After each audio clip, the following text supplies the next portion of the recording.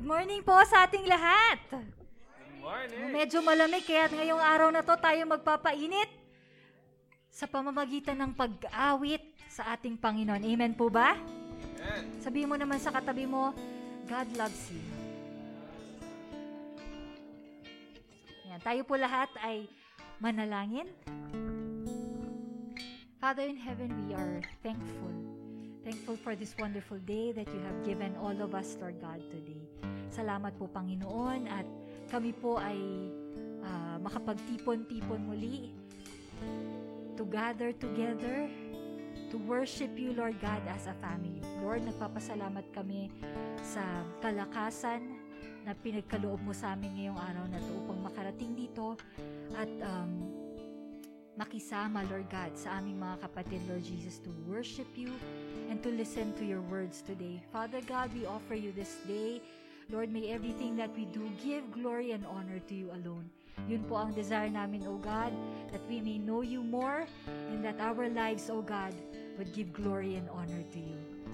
Amen and amen. Sabi po sa Psalm 150, let me read it to you.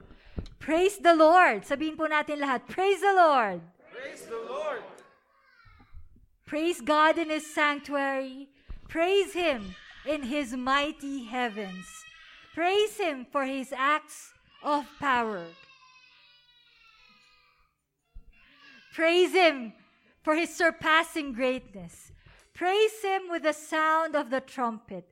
Praise Him with the harp and lyre. Praise Him with timbrel and dancing. Praise Him with the strings and pipe. Praise Him with the clash of cymbals. Praise Him with resounding cymbals. Let everything that has breath praise the Lord. Praise the Lord. Let's worship the Lord this day.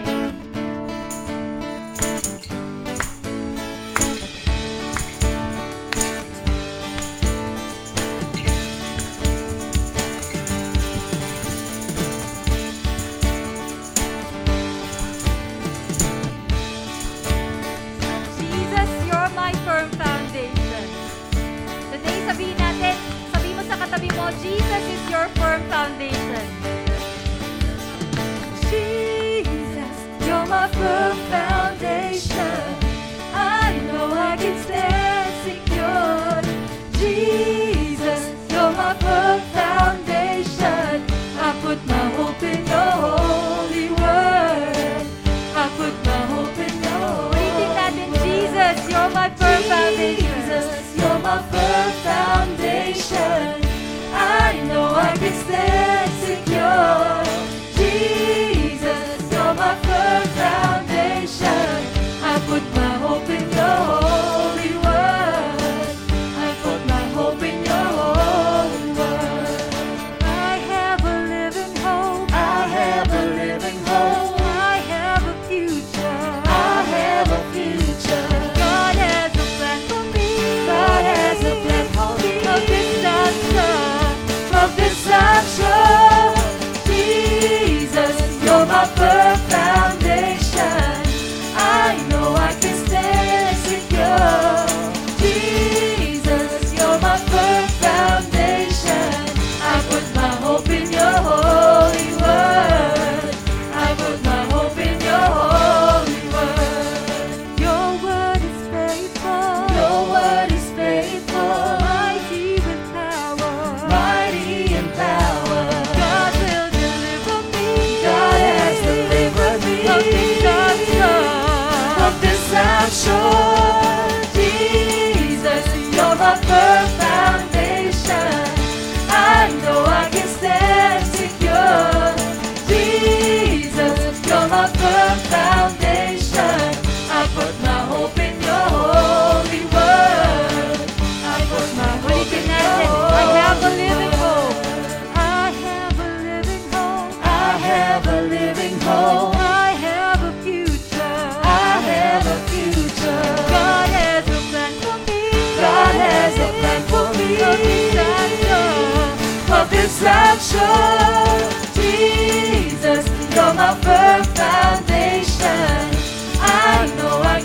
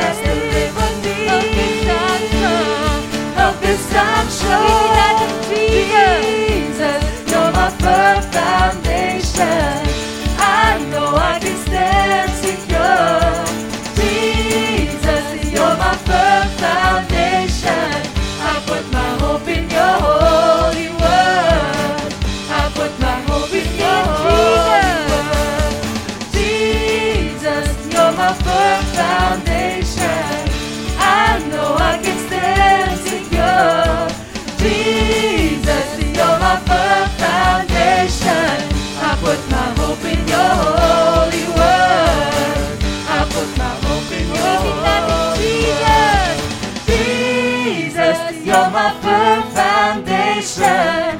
I know I can stand secure. Jesus, you're my firm foundation. I put my hope in your holy word. I put my hope in your holy word. Jesus, you're my firm foundation. I know I can stand secure. Jesus, you're my firm foundation. I put my hope in your holy word. I put my hope in your holy word. I put my hope in your holy word. You're my firm foundation.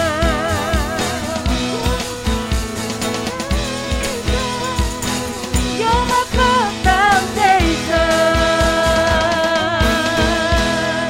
Amen.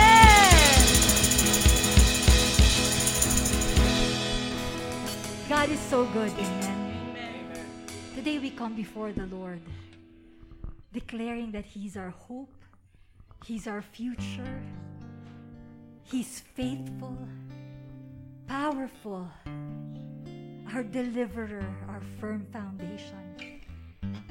Today we not only come and worship our Lord because of all the things that He has done, but we come before Him this day to worship Him because of who He is in our lives. Our Lord, our Savior, our God. Oh Lord, we worship You.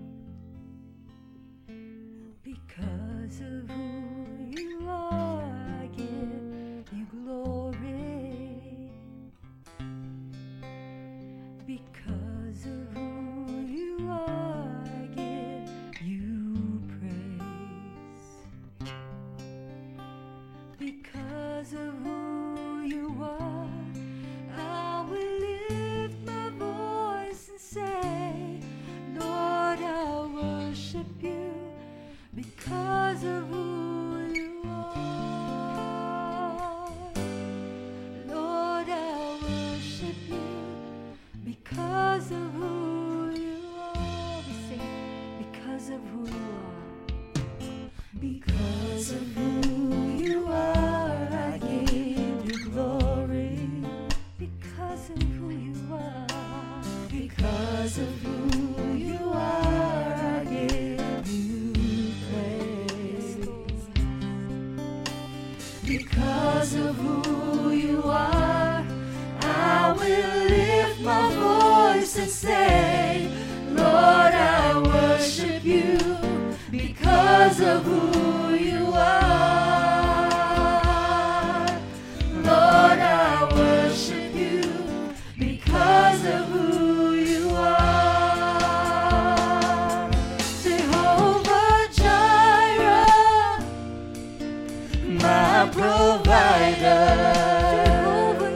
Jehovah Nissi, Lord, You reign in victory, Jehovah Shalom, my Prince of Peace, and I worship You because of who You are.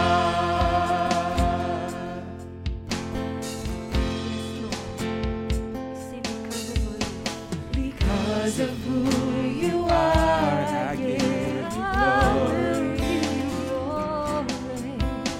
Because of who You are, I give You praise. Because of who You are, I will lift my voice and say, Lord, I worship You. Because of who You are,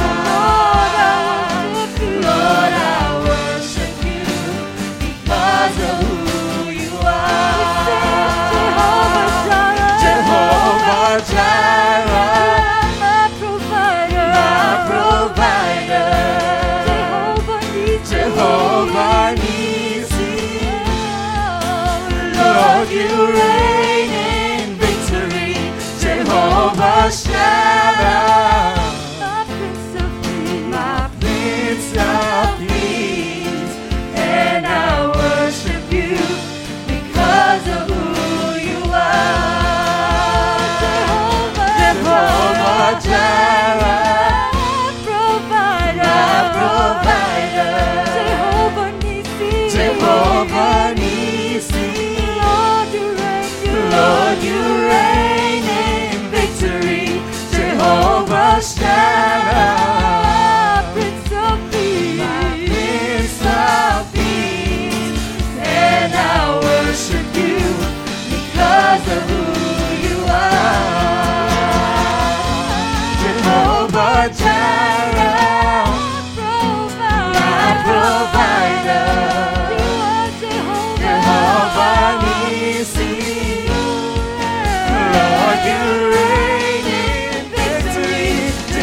Jehovah Shalom, my Prince of Peace, and I worship you because of who you are, and I worship you because of who you are, and I worship you because of who you are. Oh, we continue to worship you, Lord. Worship you with everything that we have, Lord. Everything that we are. Lord, to the very end of our lives, oh God. With every last breath, with every strength, oh Lord, that we have. Worship you, my Lord, until the very end. We sing our worship you, my Lord, until the very end. Until the very end. Worship you. Lord, we lift our voice and sing, Lord. Until the very end. Worship you. Worship you, my Lord,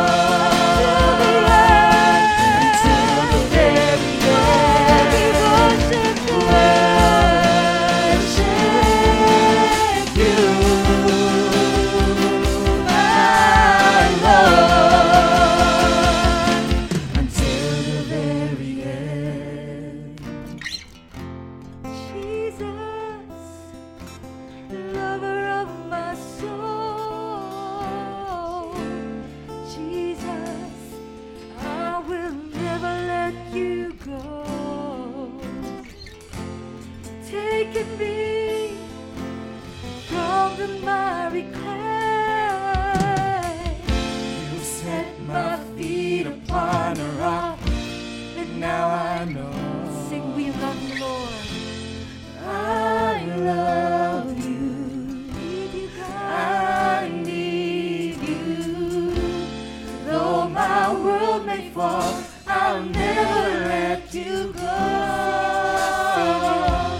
My Savior, my closest friend, I will worship you until the very end. Lover of my soul, Jesus, I will never let you go. You've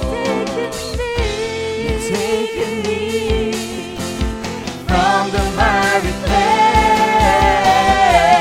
You set my feet upon the rock, and now I know. I love you. I need you.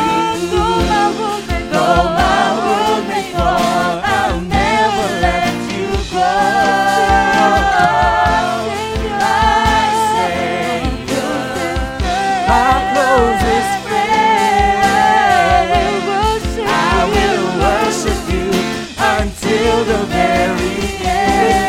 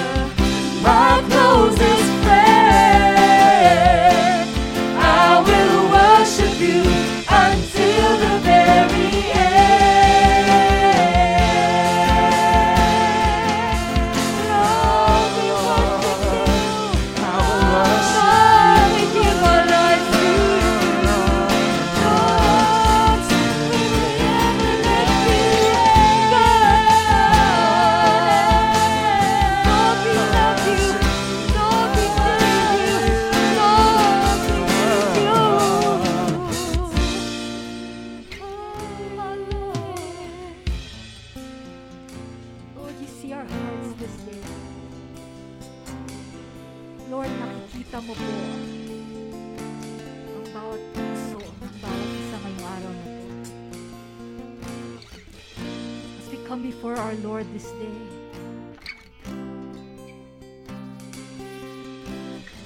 with your words of worship, with these songs of praise,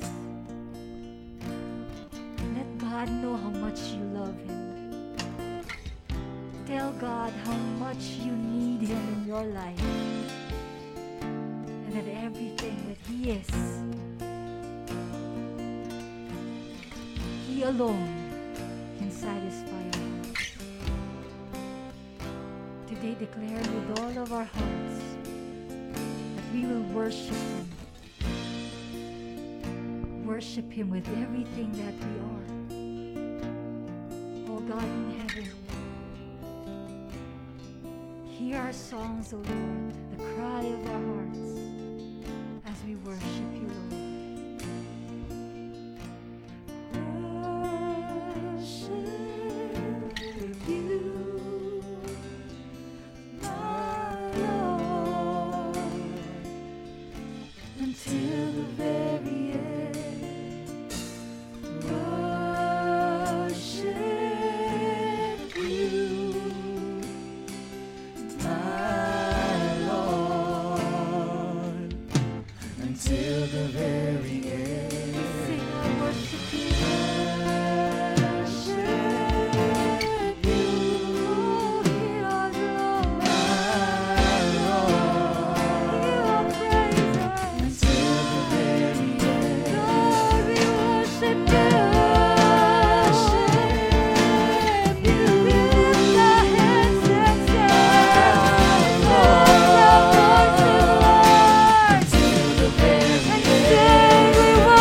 you.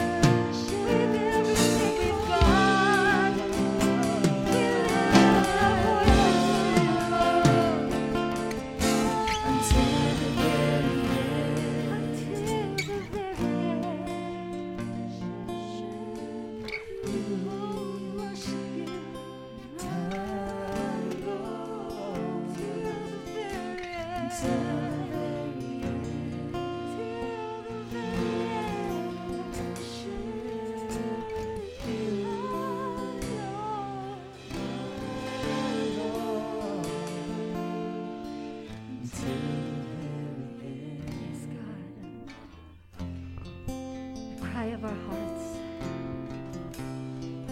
to worship you until the very end. Dear Lord, may our lives, may everything that we do bring honor and glory to you alone.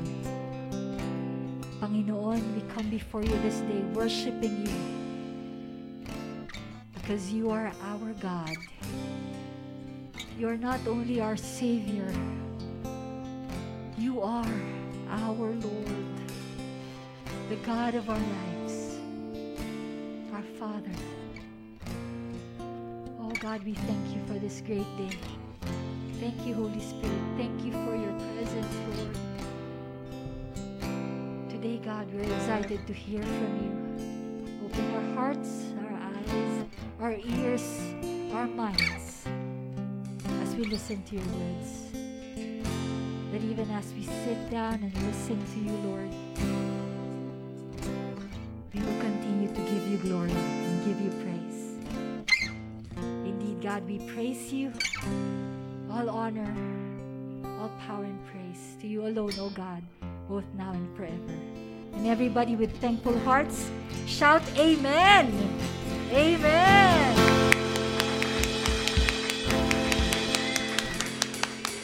Amen. Tayo po lahat ay makakaupo.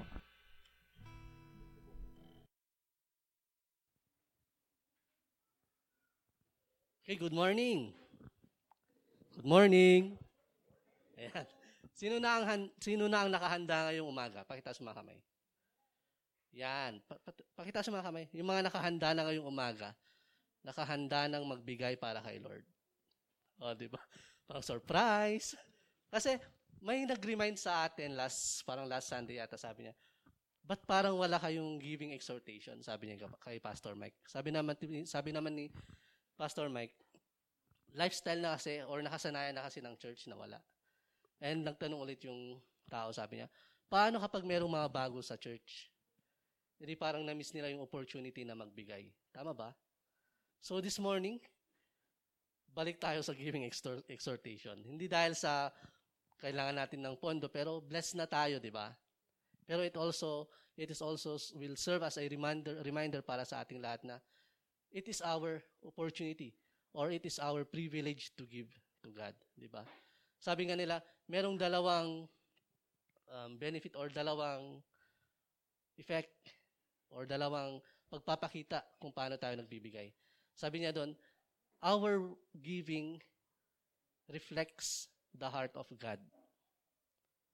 Paano nangyari? Do you believe that God is a generous God? It will reflect on how we give. Diba? If we believe that God is a generous God, and if we believe that God is our provider, our Jehovah Jireh, it will reflect on our giving. Hindi natin sinusukat kung gaano kalaking ibibigay natin, pero kung gaano tayo ka-generous magbigay. When it comes into our heart. Diba? Sabi niya, God loves a cheerful giver. Give as your heart decided. Hindi yung napipilitan or dahil out of obligation. And secondly, our giving is our act of worship to God. Tama ba? Sabi niya sa Proverbs chapter 3 verse 9 to 10, honor the Lord with your wealth and with the first fruit of your produce. Then your barns will be filled with plenty, and your vats will be bursting with wine. We give, and God is leaving us a promise na hindi niya tayo papabayaan, that He will always be our provider. So with that thought in mind, let us pray before we give. Father, we thank you, Lord God, for this opportunity. We thank you, Lord God, Father God, for the privilege, Panginoon, na makapagbigay para sa inyo, Panginoon. And we know, Father God, that this is our act of worship, Father God. May it be a pleasing aroma unto your throne, Panginoon. And we do pray, Father God, that as we give, Lord God, may you teach also our heart, Father God, to become generous, Panginoon, as you have been generous to us, Father God. Lord, we thank you, Lord God, for this opportunity. And we do pray, Father God, na i-bless niyo, Panginoon, ang mga malilikom for this morning na magamit, Father God, for the expansion of your kingdom. In Jesus' name we pray. Amen. Amen. So the basket is here. Sa mga naka-ready na, pwede na po nating dalhin. And kung hindi naman po, yung basket ay nasa gilid pa rin mamaya. Oh, let us give.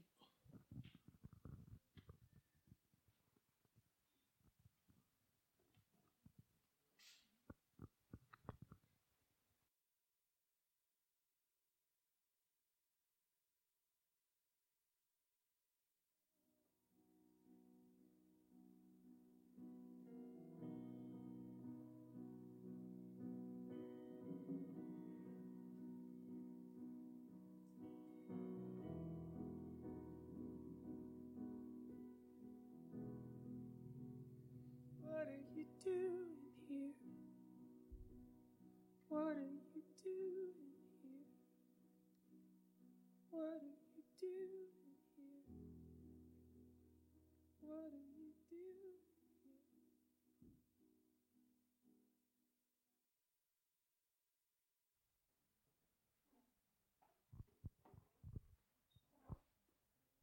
Ayan, magandang umaga. Tapikin mo yung katabi mo, di ba? Lalo na pagkakilala mo, sabi mo, maganda ang umaga. O, di ba? At saka pag may bagong ginagawa, di ba? For the whole week, meron ba kayong bagong ginawa? May bago bang nangyari sa buhay nyo? O wala? Yung mas masarap pag may bago. Pag mayroong na-introduce that's something new para ma-disrupt yung ating mga routinary lives. Amen? Yun, at least may isa. Nabubuhayin ako ng loob. Konti na lang, energy ko tumataas dahil sa isa na yun. Salamat, lovely yun, di ba?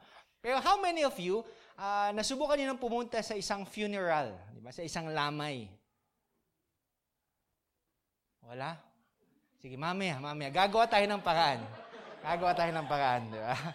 Mag-pray tayo kay Lord para gumawa tayo ng paraan, para maranasan nyo naman, di ba? In a whole new level, di ba? At parang next week, sasabihin nyo, Pastor, bakit sabay-sabay, di ba? Huwag naman, di ba? So today, di ba, kung nasubukan niyo pumunta sa isang lamay, isang funeral, di ba? Aside from the casket, you would notice something, di ba? Mapapansin mo daming bulaklak. Di ba? Ako, there's something na I always notice, ba't kaya ang daming bulaklak pag may patay, di ba? Hindi na lang pagbuhay, saka tayo magbigay ng bulaklak. Bakit hinihintay pa natin silang mamatay? Di ba? Parang ironic, di ba? Pero if you see flowers, lalo na sa province na pinanggalingan ko, Pampanga, usually, yung flowers doon talagang bongga. Di ba? They like to make different arrangements. Pero pagdating sa bulaklak, may dalawang bulaklak daw na mapapansin mo sa isang lamay, sa isang funeral. Di ba? Yung isa, bulaklak na galing sa cuttings. Ano may mga kakat yung flowers, i-arrange. Yun yung madalas, di ba? Madalas yun kasi mas nadedecor nila eh. Mas nagagawa nila ng design compared to those that are planted. Di ba? Bihira yung dadala ka ng, kunwari, ano bang gusto mong palaman, Ate Jingle? Snake plant, dala-dala daw snake plant sa isang lamay. Bihira yun, di ba? But people do bring, di ba? Nagdadala sila minsan roses that are planted, di ba? Orchids that are planted, di ba? Pero those are two things that they bring. Mas kadalasan lang, dinadala yung cutting because mas na-arrange, di ba? Both flowers, when you look at them, are very beautiful. Ang ganda, no? Parang gumaganda yung harapan eh. Pag ang daming bulaklak, di ba? There's a way for it to lighten up, di ba? Parang mas lumiliwanag, mas nagiging maganda yung lugar, di ba? Pero if there's one thing you notice, after weeks, di ba? Siguro after weeks, inuwi na nila ibang bulaklak o nilagay nila sa may puntot, di ba? May manonotice ka eh. Yung flowers na nakat, after 1 week, di ba, Timona, wala na eh. A couple of days, nakita mo nalalanta. Compared to yung bulaklak that are planted, that they continue to flourish, that they continue to grow. If there's one thing I noticed there, di ba? Mas nabubuhay yung mga halaman na may ugat.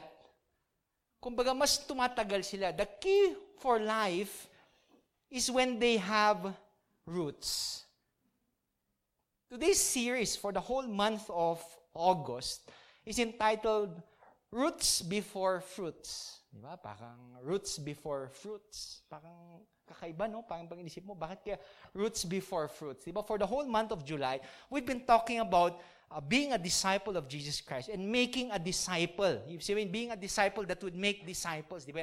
And I guess most of you are excited, diba? Most of you are excited na, paano mag-disciple, diba? Excited na akong mag-win ng tao. Excited na akong dumami tayo. But before we reach the making disciples, we have first to concentrate on being one. For the whole month of August, we'll be concentrating on deepening our roots towards God. Doon tayo magpo-focus yung basics. Yun yung ating pagtutuunan ng pansin. That before we grow wider, we grow deeper. That before we multiply, we have to first be grounded in God. Most of us kasi gusto natin kagad dumami. Then when troubles, when difficulties come, we wonder, bakit bigla silang nawala? Bakit wala na si ganon?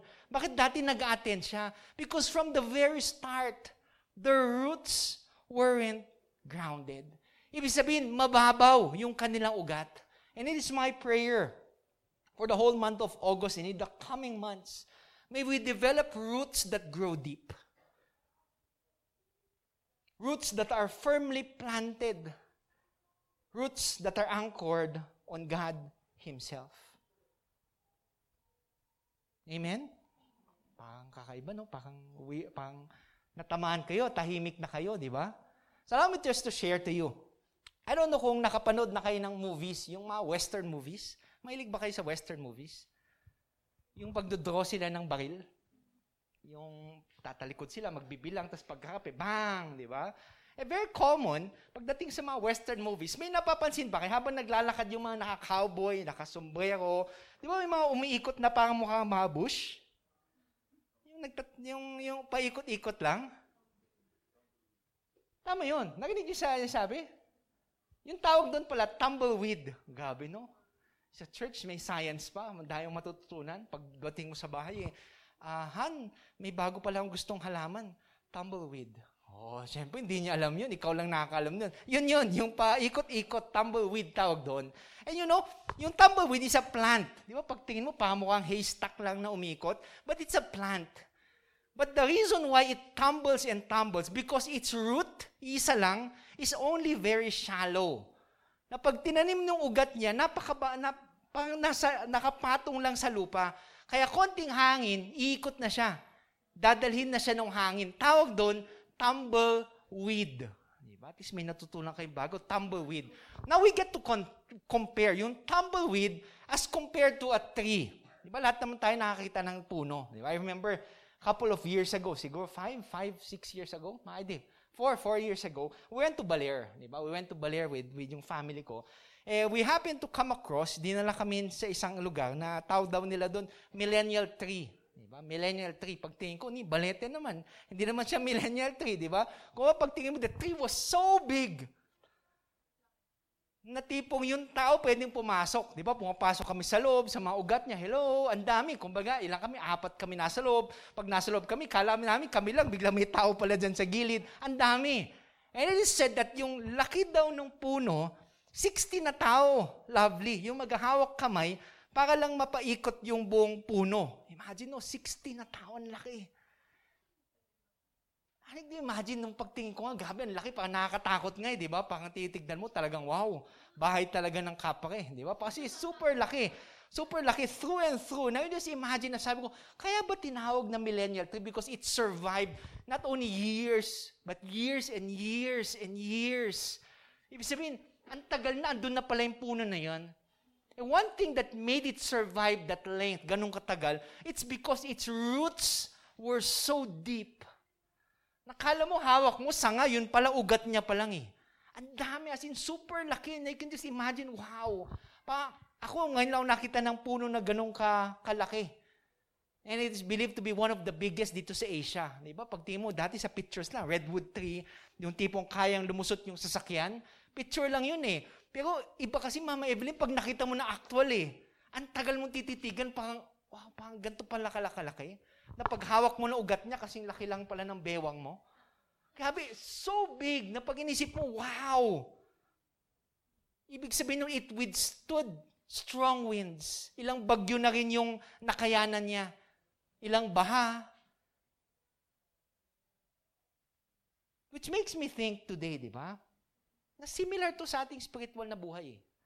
Na similar to sa ating mga spiritual na mga ugat. Tayo ba isang tumbleweed? Na yung ugat natin isa lang? That when storms come in our life, bigla tayong nawawala?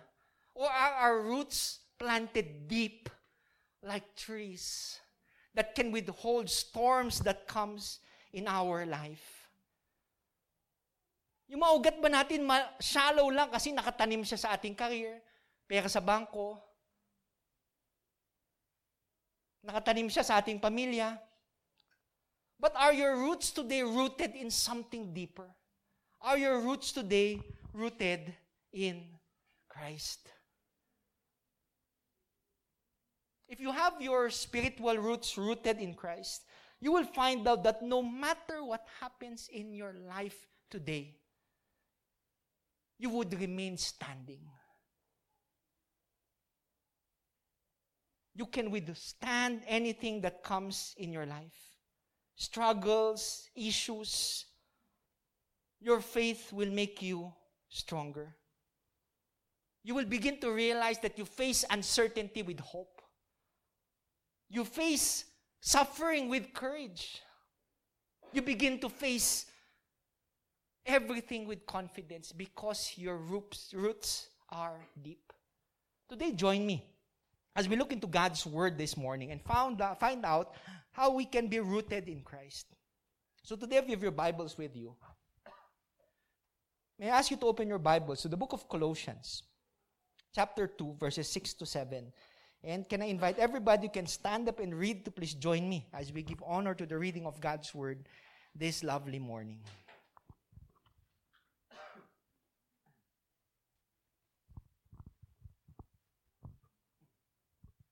So join me as we read.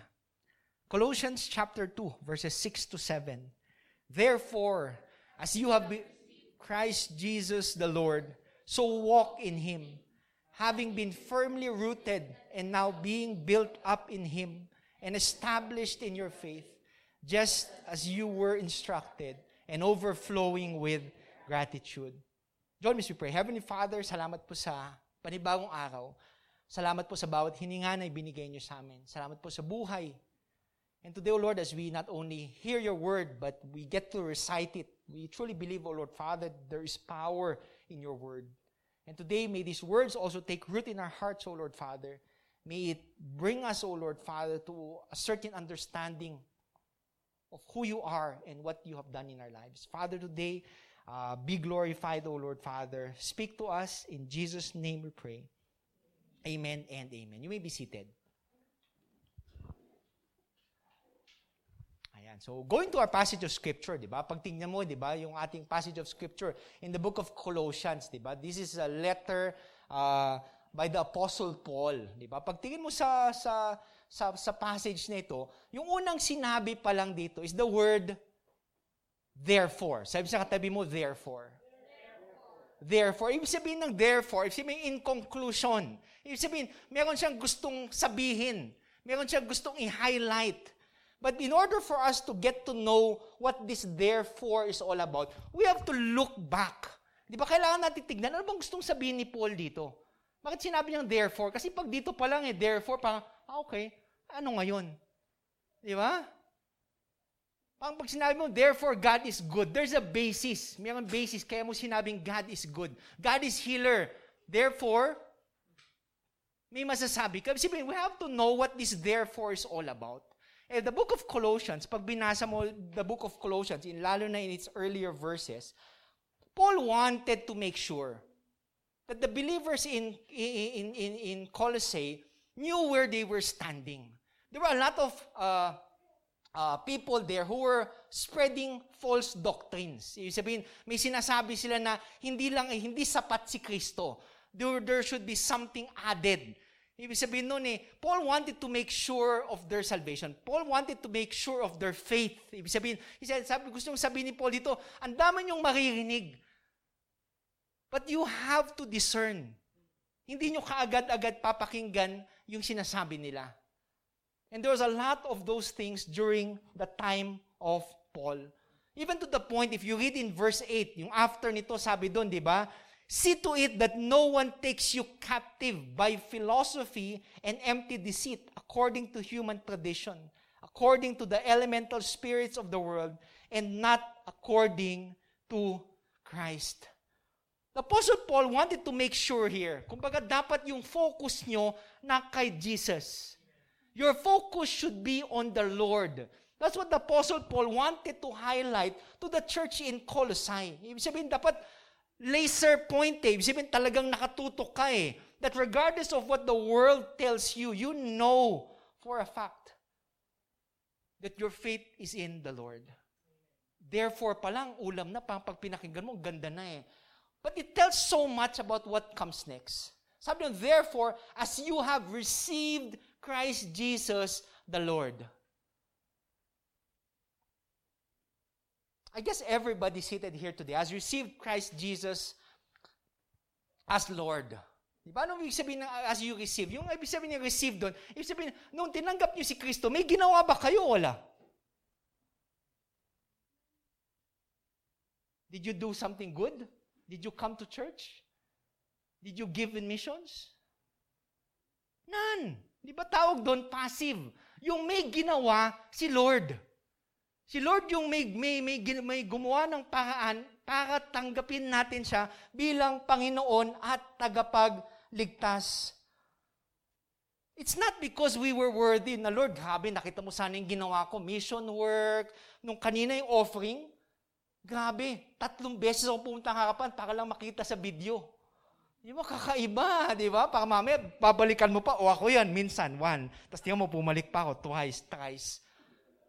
It's not the basis of what we are doing or what we wanna do. Because truly, we are not worthy. But we received Christ because of His love. Because it was He who first loved us. Dahil pinakita niya yung pagmamahal sa atin. Ibig sabihin, if we were passive and not doing anything, God was active. Ibig sabihin, siya yung kumikilos eh. Siya yung gumawa ng paraan para tanggapin natin siya bilang Panginoon at tagapagligtas. Amen? Which moves to something better. Alam mo, so therefore, tapos as you have received, ito na yung maganda. Hindi mo maganda, pero ito, parang laman na laman para sa akin. I got to read it the whole week. I got to reflect upon it. Parang, napaisip din ako.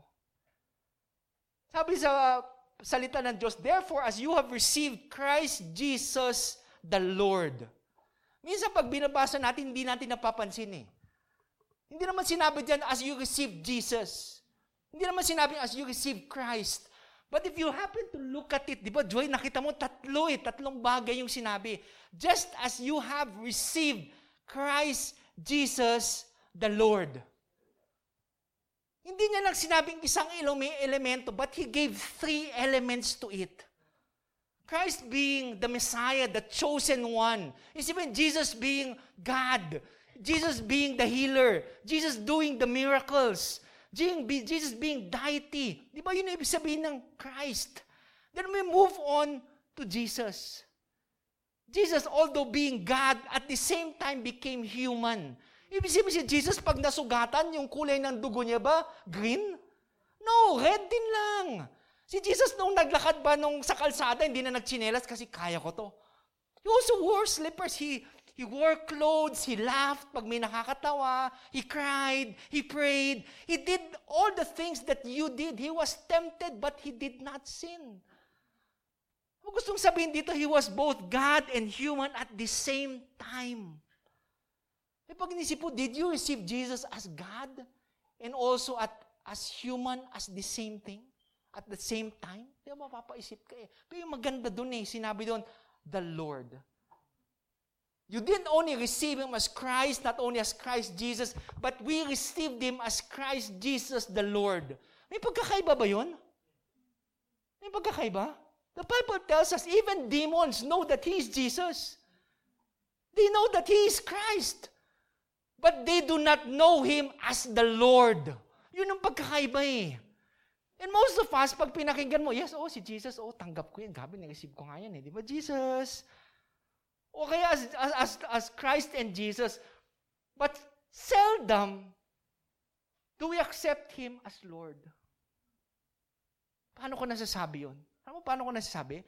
Because it reflects in the way we act. It reflects on the way you move, the way you speak, the way you think.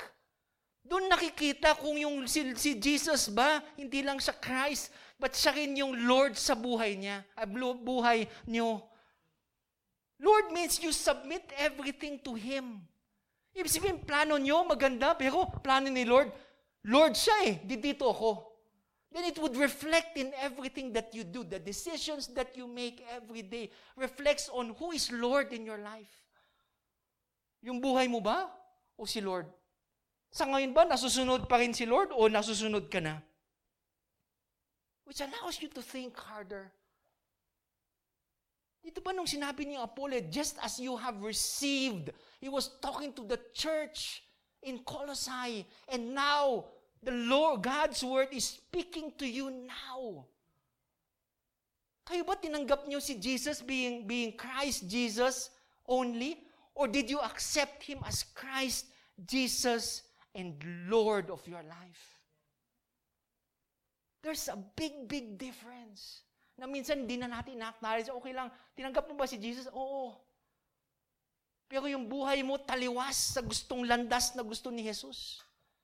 And that's something that we have to reflect every day in our lives today. Do we submit to His Lordship?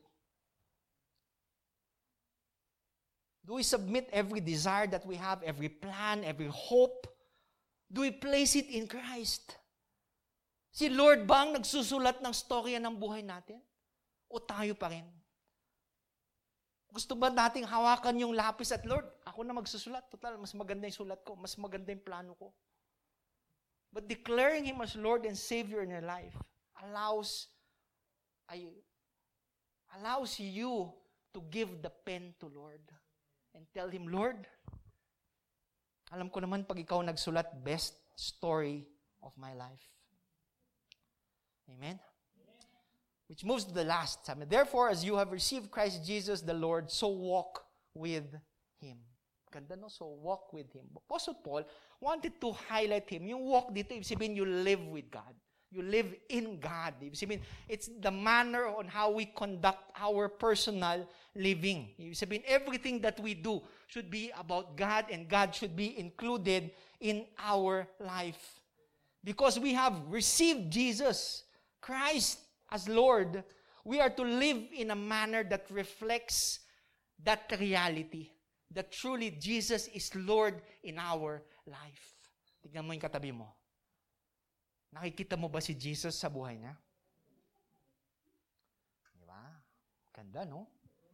Being rooted in Christ. Diba yung title natin Rooted in Christ. Being rooted in Christ starts here. It starts with your connection. Sabi sa katabi mo, connection.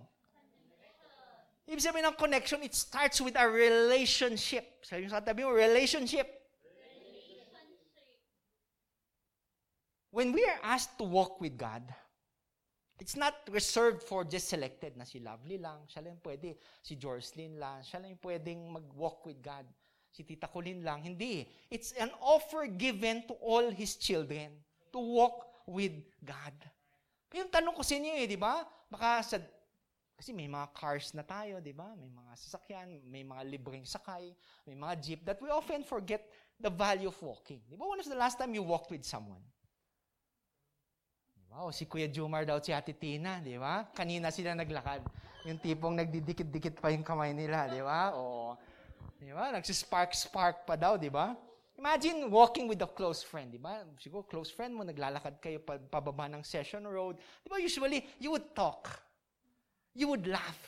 Di ba? You would laugh. You would listen to each other's story. You would pour out your life to one another. There are a lot of things you would be seeing all around. Dahil yung makikita sa Session Road. Yung mga booths, yung mga nagbebenta, yung mga nagbabasking, di ba? Pero lahat ng nakikita mo, kanina mo ikakwento. Sa kasama mo, di ba? Wala naman ako, gandak, wait, tungo to sa bahay, bahala ka dyan, di ba? Kaya ka kami katabi, kaya ka kami kasama, di ba? Ibig sabihin, your attention is focused on that person. Sometimes exclusively, di ba? Regardless, kaya minsan, pag may nakakasalubong ka, hindi mo napapansin kasi may kasama ko eh. We are walking together. Imagine, di ba? Walking together. You share a lot of things together. You are in harmony. And walking with God is similar to that. When the Apostle Paul told us to walk with God, ganun dapat yung nasa utak natin. Hindi si Lord nauna, okay, ikaw nauna. Bilisan mo naman. Lord, ang tagal-tagal mo naman. That's not what walking with God is all about. Ibig sabihin, when we walk with God, we enter into an intimate relationship with Him. Ibig sabihin, He becomes our greatest desire. He becomes the focus of our attention. Isipin lahat ng pwede. When you walk with God, you share stories. You pour out your life to Him. You want to know Him more. You want to hear His voice. You want to share your heart to His heart.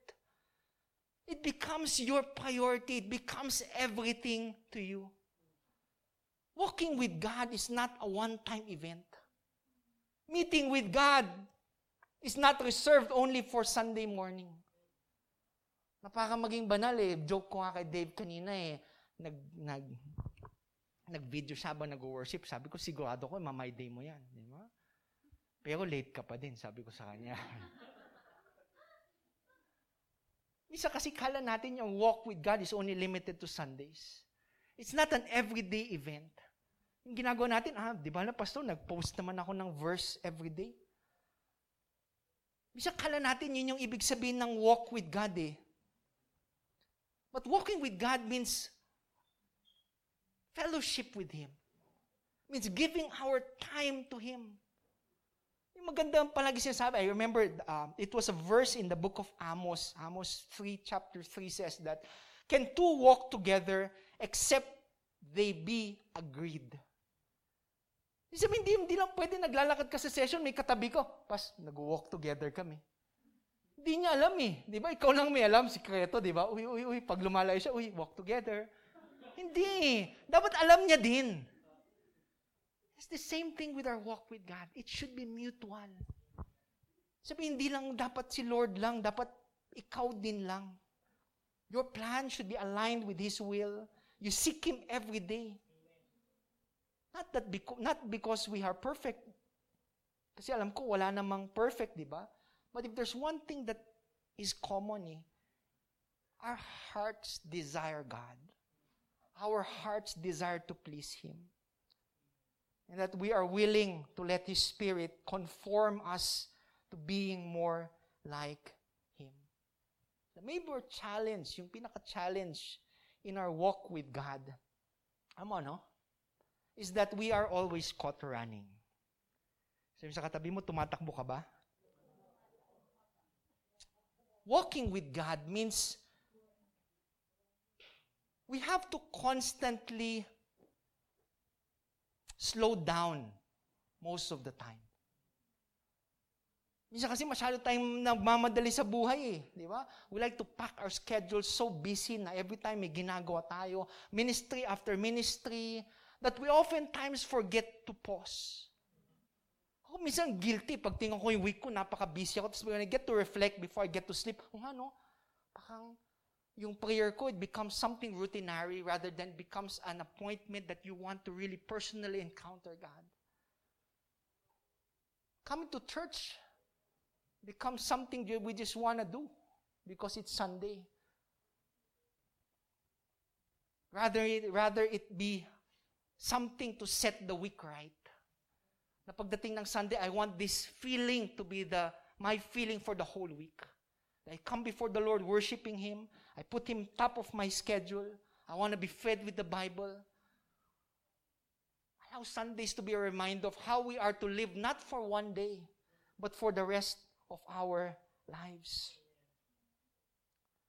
Today, take time to walk. Run in His pace. Kung tatakbo si Lord, tumakbo ka kapareho ng pace niya. But never go ahead. And never allow yourself to be behind. Be in synchronized, stepping with the Lord. Jesus, there was a time in the Bible where Jesus was left alone with His disciples for a whole day. Diba? So after ministering with His disciples, sabi niya sa kanyang mga disipulo, who do the crowds say I am? Who do the crowds say I am? Some said you are a healer. Some said you are a teacher. Some said you are a wise person. Baka may nagsabi pa nga, a good luck charm, a close friend, a prophet. Ang dami nilang sinabi, di ba? Ang dami nilang sinabi tungkol sino si Jesus eh. But when He asked Peter, di ba, who do you say I am? Peter did not hesitate and said, you are the Christ. You are the Messiah. 2,000 years forward, di ba? Imagine yourself today. God is asking you, who do you say I am? Para sa inyo, sino ba si Lord? You get to ask the question, who is Jesus to me? Who is Jesus to you?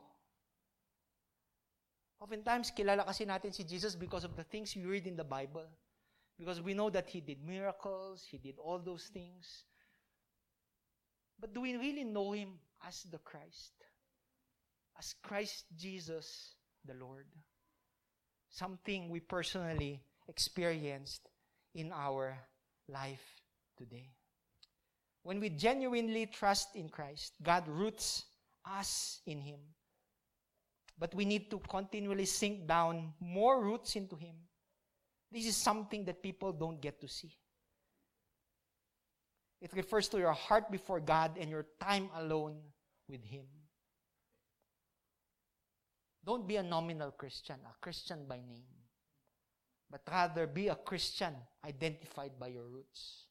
That you are rooted in Christ. So today, who is Jesus to you? Moving on, sa ating passage of Scripture, yan, mabilis yan. So, having been firmly rooted and now being built up in Him and established in your faith, just as you were instructed. Diba? Different words dito, napakahirap. Unang group of words dito, sabi, being firmly rooted. Sabi sa tabi mo, firmly rooted. I remember back in the seminar days, something that mas maintindihan nyo, di ba? Yung firmly rooted dito, yung gusto niyang sabihin, there are different tenses din. Pagdating sa Greek language, di ba? Parang sa atin, pagdating sa ordinary English language, di ba? May mga tense yung verb, present, present, past, future, di ba? And sometimes they add different, di ba? May mga different na present blank something, diba? Which makes it more complicated, di ba? Pagdating sa Greek language, they have something similar. Ganun din lang. And being firmly rooted is said to be perfect passive participle. Di ba? Wow. Lalim, di ba? Perfect passive participle.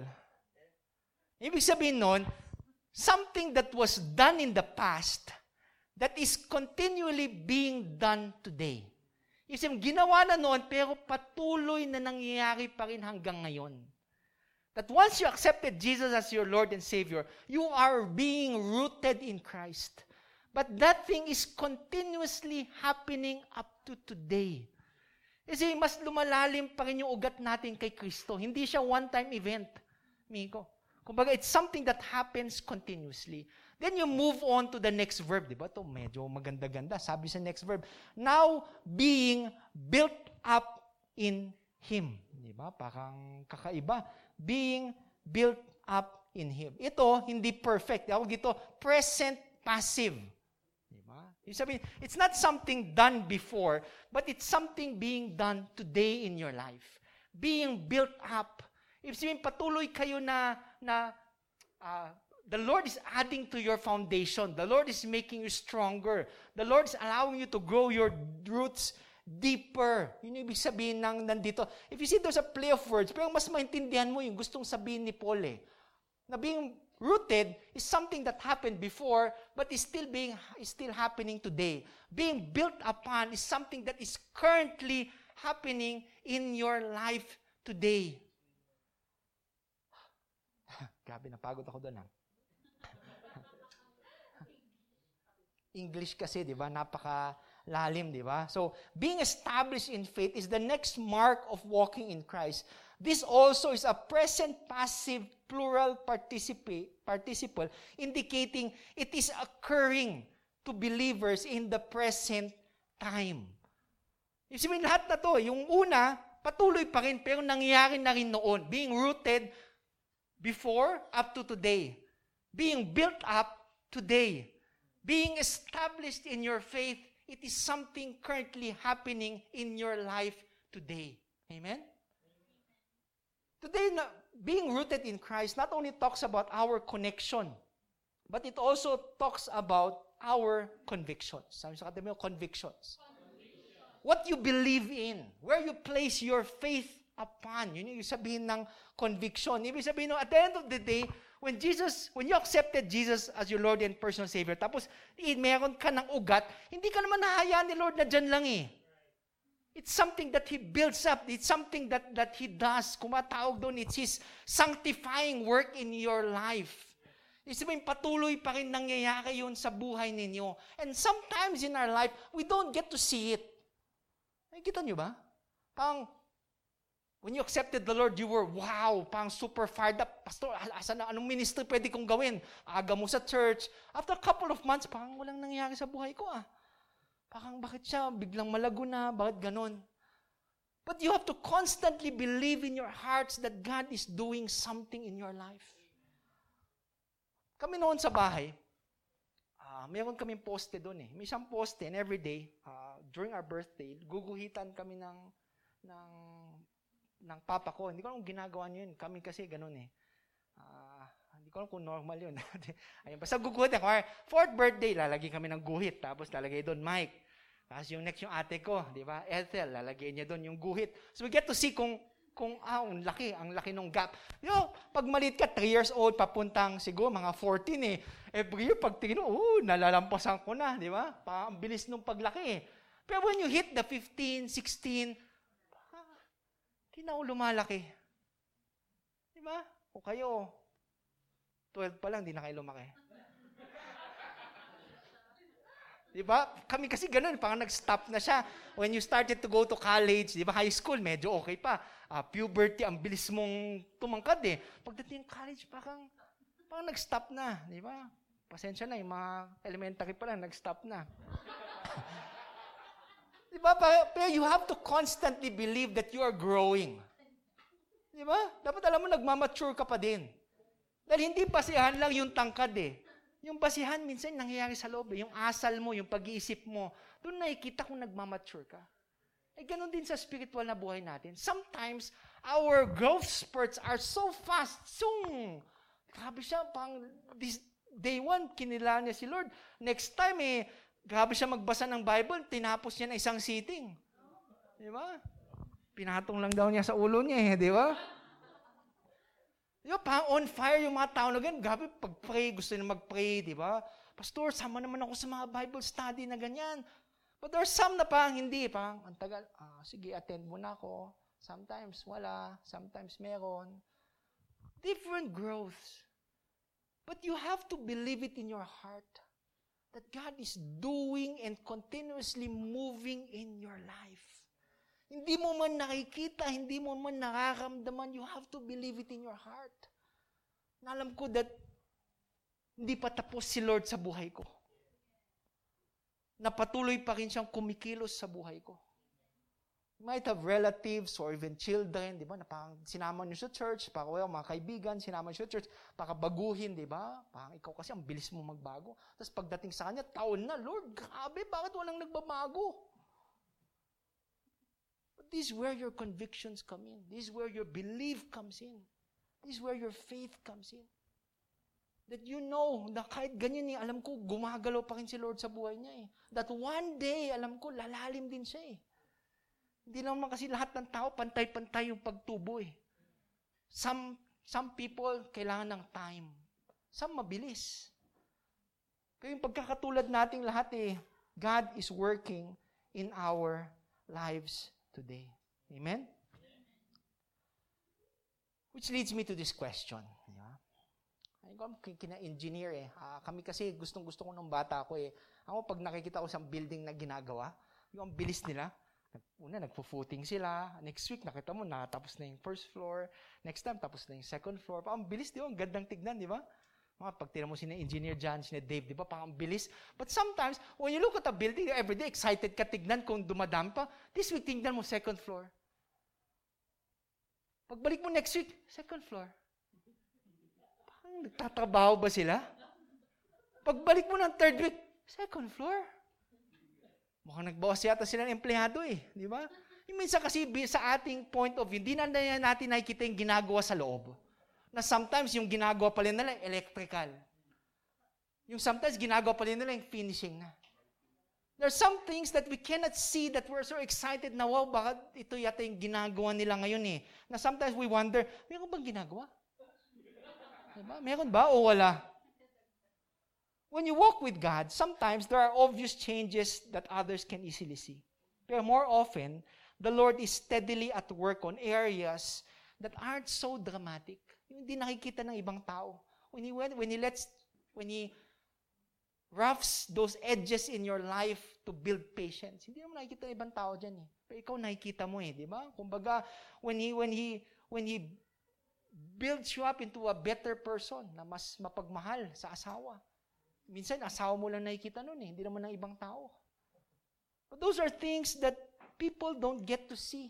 But God is continuously moving in your life today. So today, allow me to ask you, what is Jesus doing in your life today?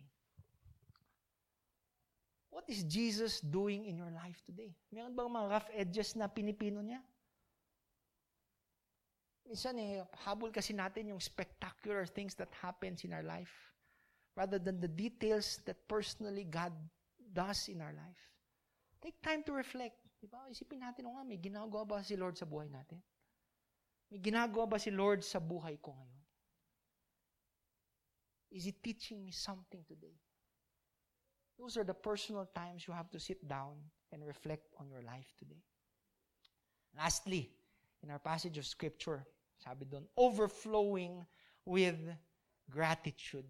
Ito yung final step, diba? Ito yung final result. Ito, pagdating sa tenses, tawag dito present active. So it's not passive, it's present active participle. Ibig sabihin nun hindi ko din alam Hindi, ibig sabihin, we are doing this in response to something that God did. Gets nyo? Ginagawa nyo to dahil may ginawa na yung Panginoon sa buhay ninyo. It's something that God did in the past, pero yung reaction natin ngayon. You get it? You are overflowing with gratitude because of what God has done in your life. Gusto ko nung sinabi ni Paul dito, in detalye, hindi lang niya sinabi dito, and with gratitude, and be thankful. Pero dinagdag niya yung word dito, Kuya Jumar, nag-uumapaw. Overflowing. Ibig sabihin sa isang river, did you ever see a river? Sana nakakita naman kayo ng river. Pag umuulan, yan, yung mga kanal, river, di ba? Pag may river, kumuha kayo ng baso. Ito, picture on what overflow means. Lagyan nyo yung baso sa river. Yung sasalo niya yung tubig. Di ba, kumbaga, pag napuno na, nag-uumapaw pa din. And that's the same picture the Apostle Paul wants us to picture in our minds. That our thankfulness towards God should be something that overflows. Hindi lang, thank you, Lord. Yung parang, wow, buhay ako, thank you, Lord. Pero alam mo yung nag-uumapaw, may difference yun It brings certain joy na pang, wow! Sabi nga ni Dave kanina, wow, kakaiba yung energy level mo. Every time I wake up, palagi ko inisipin, wow, grabe, there are a lot of things I have to be thankful for. And it's something that overflows. Ibig sabihin ng nag-uumapaw, nakikita. Hindi nag-overflow, tapos hindi nakikita.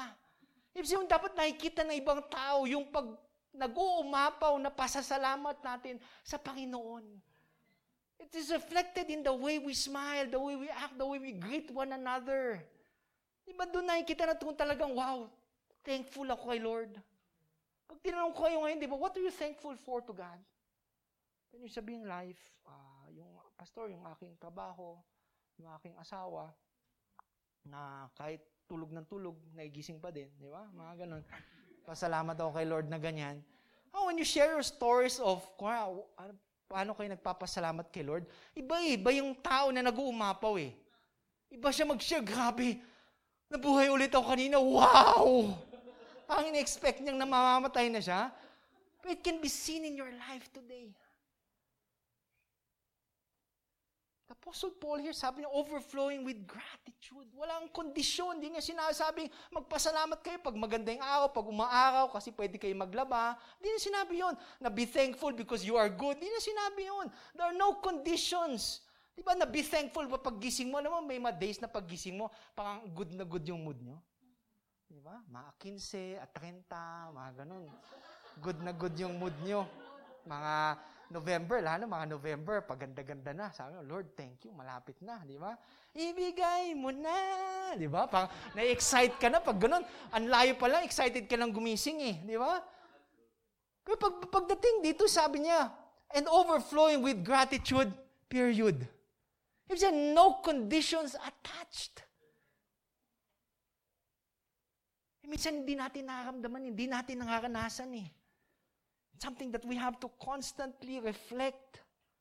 Anong kagandahan dito? When the Apostle Paul wrote this letter, he was in jail. For a person to say na, yung taga-preso, punta kayo sa loob ng Bilibid, o kaya ng Baguio City Jail, walang detainee doon na magsasabing, sa akin when I did my counseling doon for a couple of months, walang detainee doon magsasabi, Pastor, ang sarap ng buhay dito. Di ba? Pag ganun, grabe. Ako na mismong lalabas, di ba? Parang mental yata to, ha? Di ba? Hindi yata to bilangguhan. Walang magsabi. You can see it with the Apostle Paul. He was in jail. Pero yung lumalabas sa kanyang bibig, the way he acted, he was thankful. Even pagtingin mo sa book of Philippians, he wrote a whole chapter about joy and to think he was in jail. Ganun yung Apostle Paul, and that's what he wants us to remember, that by being rooted in Christ, by being Christians, dapat nag-uumapaw yung pasasalamat sa ating puso. Which leads me to the last. Not only our connection, but also our condition. A condition on being rooted in Christ reminds us of our condition before. Sino ka ba before mo nakilala si Jesus? Pastor, noon mayaman ako, ngayon hindi na. Noon dami kong oras, ngayon wala na. Being rooted in Christ reminds us on who we are before, that we were sinners in need of a Savior, that we are sinners saved by grace. It allows you to reflect on your past condition, and it also allows you to go beyond your current condition. Ibig sabihin, yung pasasalamat nyo, hindi nakabase kung may 13-month pay o wala, kung sweldo o hindi, kung maganda yung panahon o hindi. Hindi yun yung basis eh. Pero yung basis mo would always be what Christ has done for you. Yun yung bago mong basihan sa buhay eh. That we are in a disposition of thankfulness because we are amazed because of what Christ has done in your life. Sino ba naman ako? Makasalanan. And yet every day, Christ shows me His love. Ano siya sabi? Maraming bagay na you prayed for that God didn't give you. Pero alam ko, mas maraming bagay ang hindi nyo pinag-pray pero binigay pa rin ng Lord. Those are the times that you say, grabe, no? Hindi ko deserve, pero binibigay pa rin ng Panginoon. That you can be thankful even if you're going through a lot today. You can be thankful even if you're not feeling well today. You can be thankful kahit hindi mo gusto yung katabi mo. It supersedes your circumstances.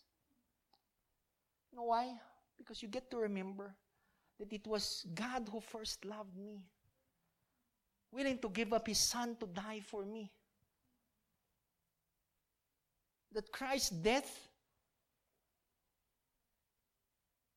was not put into vain, but rather He died triumphantly, conquered death in order for me to experience life once again, one more time.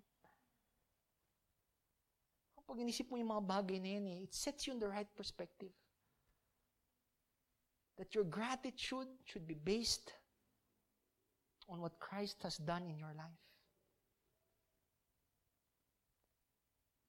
So today, going back to my question, ano nga ba yung ginawa ni Lord sa buhay niyo? Kasi not until you reflect on that question, not until you get to answer that question, what has Jesus done in your life? Meron ba siyang ginawa? And when you get to reflect, grabe. What He did is nothing compared to what I am experiencing today. What He did despite of who I am, imagine, I can be thankful every day. Pag ganun, magbabago yung perspective nyo sa buhay. You will get to live life really to the fullest. And be like Paul, not depending on his circumstance, but allowing him to be rooted in Christ. Allow me to end with this. Marco Pierre White, celebrity master chef, said, "A tree without roots is just a piece of wood." If you don't have roots, you don't have life. If you're not rooted in God, then you don't have life. There was this man, dalawang mag-ama, yung talagang hilig nila is to collect paintings. Di ba? Ang dami na gustong kolektahin ng mga paintings. As in, lahat ng mga kakaibang mga paintings, kinokolekta nila. Picasso. Di ba? Mga ganun. Di ba? Van Gogh. Amor Solo. Hindi. Di ba? Lahat na lang kinokolekta nila. Lahat ng painting gusto nilang kolektahin eh. Di ba? To the point na yung anak niya, naging expert na sa pagtingin ng art piece. Tingin niya palang ganda. Alam ko na kung magkano yung value niya yan. But there came a time na bigla nagkaroon ng gera sa time nila. So, kailangan manilbihan yung kanya anak bilang isang sundalo. While he was working, while he was at war, biglang may bad news na dumating sa kanya. That his son died in war. Grabe no, parang sad, di ba?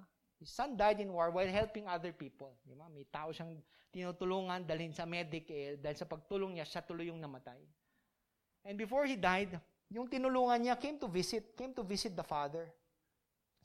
Sabi nung yung sundalo na rin, ako po yung kasama ng anak niyo. Ako po yung nililigtas niya. Dahil kaya niya ako niligtas, kaya siya namatay. And before he died, there was something that he did. Habang nasa doon daw sila sa may barracks, he loved art, so he was painting. Habang nagpipaint siya, he got to paint a portrait of himself. It wasn't spectacular, di ba? Parang pagtingin mo, mga Da Vinci, ang ganda. Hindi, it was ordinary, pero for the father who saw the work of art na gawa ng anak, it was something so valuable. Ang ganda, parang sabi niya, wow, nothing compared. And he thanked yung nakasama nung kanyang anak. Couple of years, fast forward, biglang nagkaroon ng sakit yung tatay. And when the father got sick, he died. Nung namatay siya, buong mundo parang was getting ready kasi ang dami nilang collection na naiwan eh. Millions and millions worth of art exhibit iniwan eh. That was ready to be auctioned. Ibenta para may distribute sa estate. And when they were there na sa auction house, di ba, doon na lahat ng paintings, ang dami na. Biglang, the auction is about to start. Di lahat ng mga big time, andun na, naka-ready na sila. Pang titiga, gusto ko yan. Ito, gusto ko to kasi millions yan, lahat-lahat. Sabi ng auctioneer, so the first piece we're about to auction is this piece. Nung tinanggal niya yung cloth na tumatakip sa art piece, lo and behold, the first thing that was to be auctioned was the painting made by the son. Di lahat na lang nakatingin. Next na, sabi nila, walang bibili niyan kasi wala namang value yan eh. Diba? Nobody gave estimate. Pang sabi, hindi nga namin alam kung sinong artist na yan eh. Next na. Pero sabi ng auctioneer, I'm sorry, but strict yung instructions. We cannot move forward until this piece is sold. Di lahat sila nagagalit na. Ano ba yan? Wala malang value yan eh. Yung next na, yung mga ganyan, yung kay Van Gogh, yung kay Picasso, yung gusto naming ibid. Sorry po, but I have to follow strict instruction. Then one of the family friends, nung family said, I'll start the bid, sabi niya. I'll start the bid with $100. $100. Di sabi nung auctioneer. $100! Do we have 101? Tahimik lahat. Next na, please lang. So going once, going twice, sold to that person, sabi niya, for $100. Binigay yung painting. Di lahat, excited na. Excited na silang i-bid yung mga next paintings. Then the auctioneer said, I'm sorry, but the auction is closed. Di nagtaka sila, bakit? Di ba? Bakit? Paano yung iba? Tapos sabi na lang ng auctioneer, there was strict instructions that the person who would buy the painting of the son would also inherit all. Grabe no? Wow, boom! Di ba? Sa utak mo parang wow, you can't imagine that when the gavel fell, everything belonged to that person. Di ba? They're all stunned. Sabi niya, what do you mean it's over? Hindi sila makapaniwala. What about all the paintings? The auctioneer replied, it's very simple. According to the will of the Father, whoever takes the Son gets it all. Which applies the same sa ating mga buhay. Whoever has the Son, whoever has Jesus, gets it all. Whoever is rooted in Christ gets life. Allow me to end with this passage of Scripture. Jeremiah 17. 7 and 8 says, "But blessed is the one who trusts in the Lord, whose confidence is in Him. They will be like a tree planted by the water that sends out its roots by the stream. It does not fear when heat comes. Its leaves are always green. It has no worries in a year of drought and never fails to bear fruit." Today, are you rooted? More specifically, are you rooted in Christ? Let's bow our heads.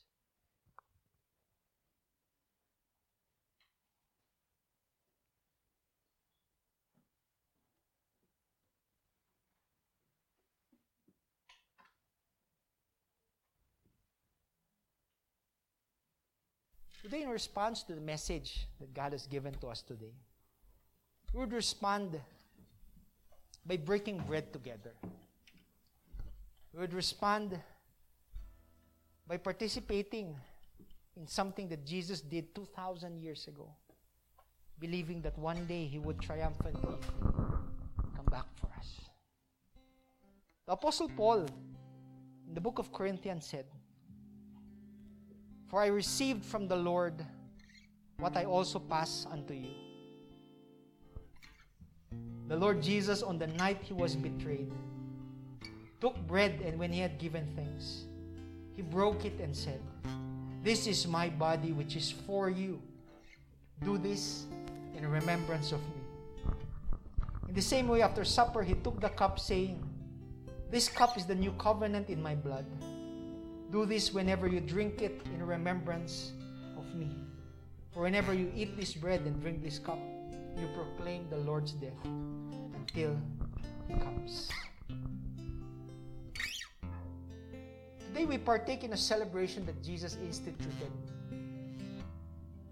2,000 years ago. It does not assure us of salvation. It has no miraculous power, no special effect on our bodies.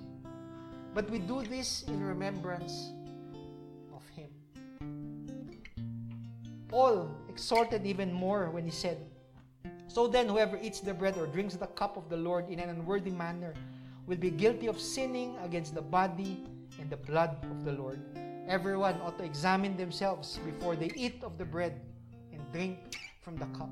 For those who eat and drink without discerning the body of Christ eat and drink judgment on themselves." Before we partake of these communion elements, let's pause for a while and reflect in our hearts. First and foremost, am I rooted in Christ?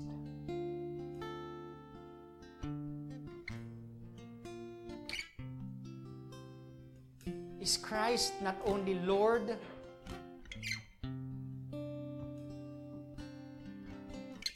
but He is also Savior in my life today?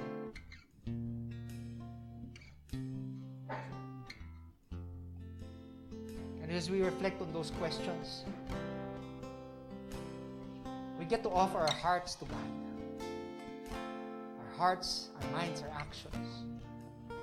That if there's anything unpleasing before God today, we humbly come before Him and ask for forgiveness. Truly, there's nothing you can hide from God. And today, as we expose ourselves, we know that it is only God who can make us whole again. Let us pray. Father, today we thank you. We thank you that we can come together, break bread, and remember what Christ has done. Father, today we ask for forgiveness. That as you seek us, as you search us, O Lord Father, we thank you that your mercies are new every morning, and that your love abounds, that truly you are faithful.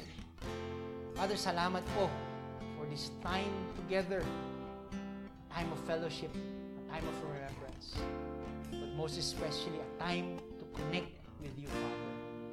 Father, as we partake of these communion elements, may we be reminded of your love, of your sacrifice, of your grace in our lives today. In Jesus' name we pray.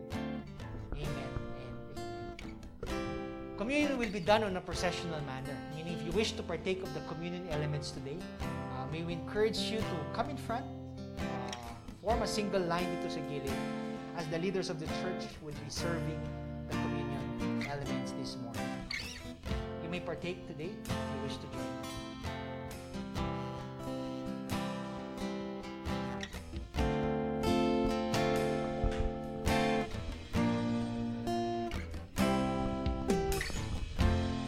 Jesus, lover of my soul. Jesus, I will never let you go.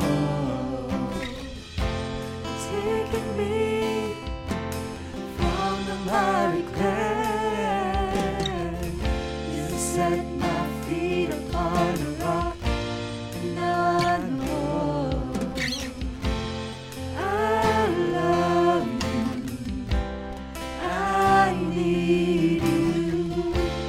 Though my world may fall, I'll never let you go.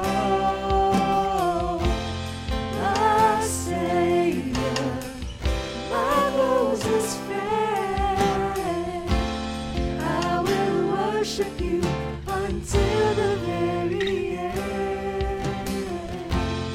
Jesus, lover of my soul.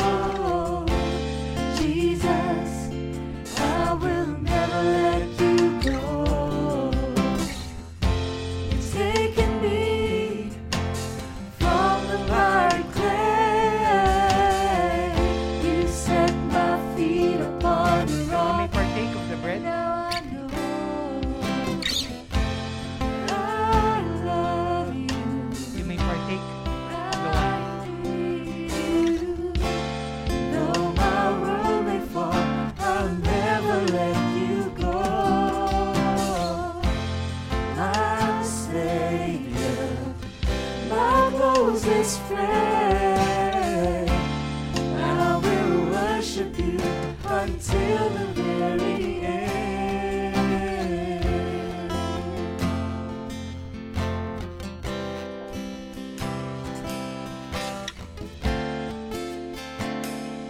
I request everyone to rise up.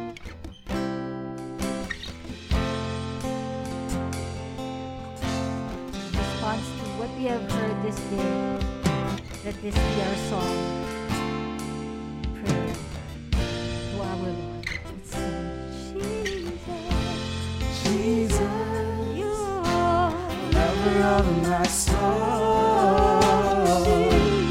Jesus, I will never let you go. Taking me from the miry clay, you set my feet upon a rock, and now I know I love you. I need you.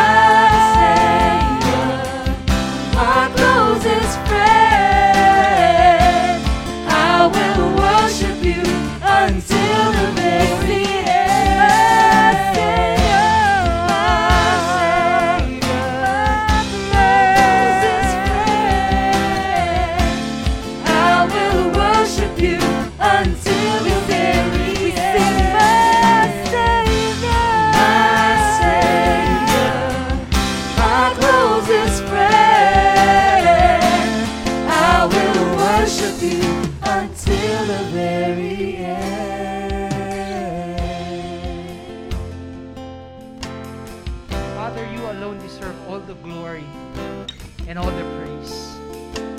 We thank you, Lord Father, for the life of Paul. We thank you for the words that we have just heard today. Truly, Lord Father, may these words take root in our hearts and may it be applied in our daily lives today. Father, today we thank you, we honor you, Lord Father.